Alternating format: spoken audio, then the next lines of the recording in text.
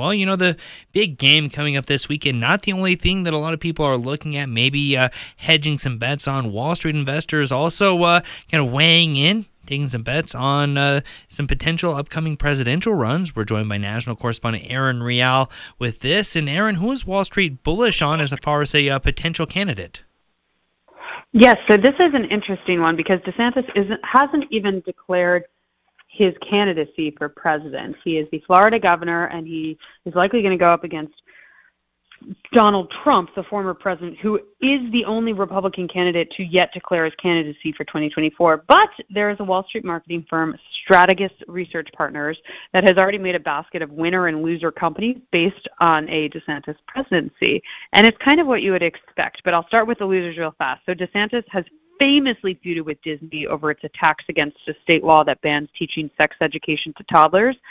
Disney squarely in the loser box. Also, any company that adheres to woke corporate policies, companies that require vaccine mandates, so vaccine makers are on the loser list, those with substantial operations in China, and those that embrace this so-called environmental social governance. It's an acronym ESG. It's an investment policy, and it aims to reduce the carbon footprint of an asset manager's portfolio companies that they hold in their portfolio. And it also has other pretty progressive political stances. So BlackRock it's the world's largest asset manager. They adhere to this ESG investment policy. And DeSantis pulled $2 billion of state money from the firm because of this. You also have JP Morgan CEO Jamie Dimon has publicly criticized ESG as a model for investing governance, and he is actually on the winner list, JP Morgan, as a result for DeSantis candidacies. But then to round out the losers, it's Amazon, Apple, Meta, basically big tech. They think that they stifle conservative speech. And then drug makers, Pfizer and Moderna. I got to admit, a lot of that, I guess, other than basically laying out, likes and dislikes for people who believe in one particular political belief, I'm not sure that has much impact on us. But the one that I am concerned about is Disney, because all of us in Colorado and around the world love to take the kids to Disney. So does this mean DeSantis now has the ability to shut down Disney World? No, he does not. And we have to remember when investing, Disney is a massive conglomerate that actually is a media company as well. They own ABC News. So it's a lot more. It's just how the company will perform. He can take away their special tax status, which has been, something that has been floated and kind of almost came to fruition completely. But no, he cannot shut down Disney, short of any sort of, really, really wrongdoing of the company. In terms of winners, it's kind of what you would expect from any Republican presidency, which was interesting. So some of the winner companies, they're generally companies that deal in the energy sector, border security, defense. For defense manufacturers, they're bullish on Lockheed Martin, Raytheon Technology under DeSantis' presidency because they think he's going to increase the defense budget. And then energy company ConocoPhillips, that's also a winner because of the Florida governor's support of drilling for fossil fuels and natural gas. JP Morgan winner list. And then another company called CoreCivic.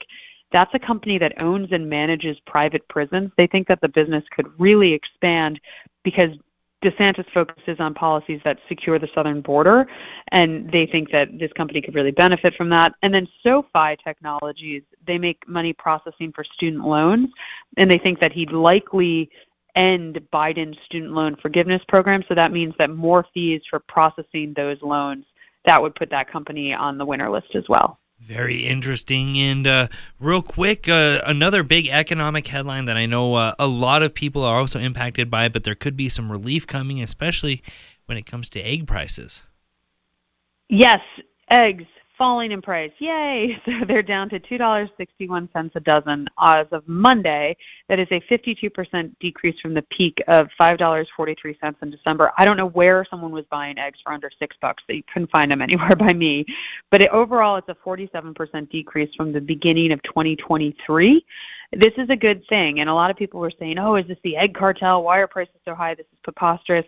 It wasn't that nefarious. It was actually just the avian flu. It was the worst bird flu outbreak in U.S. history. It killed over 58 million birds across 47 states. And typically, when a case of bird flu is detected, the farmers have to cull their entire flock as a precaution. And it takes months from the time they kill all these birds to them producing and selling eggs again. Meanwhile, the buyers have to find different suppliers. This is a dynamic that we saw play out across the board with these egg prices, but they're coming down. That's a good thing. But just know that in the weeks preceding Easter, which is on April 9th this year, they tend to take a bump back up. So they're going in the right direction, and barring any new avian flu outbreak, which isn't completely impossible because it's migration season for birds, but aside from that, they think that egg prices are going to continue to fall. Well, very interesting to see exactly how that'll all play out. Erin, we appreciate those updates. Thanks, guys. Have a great day.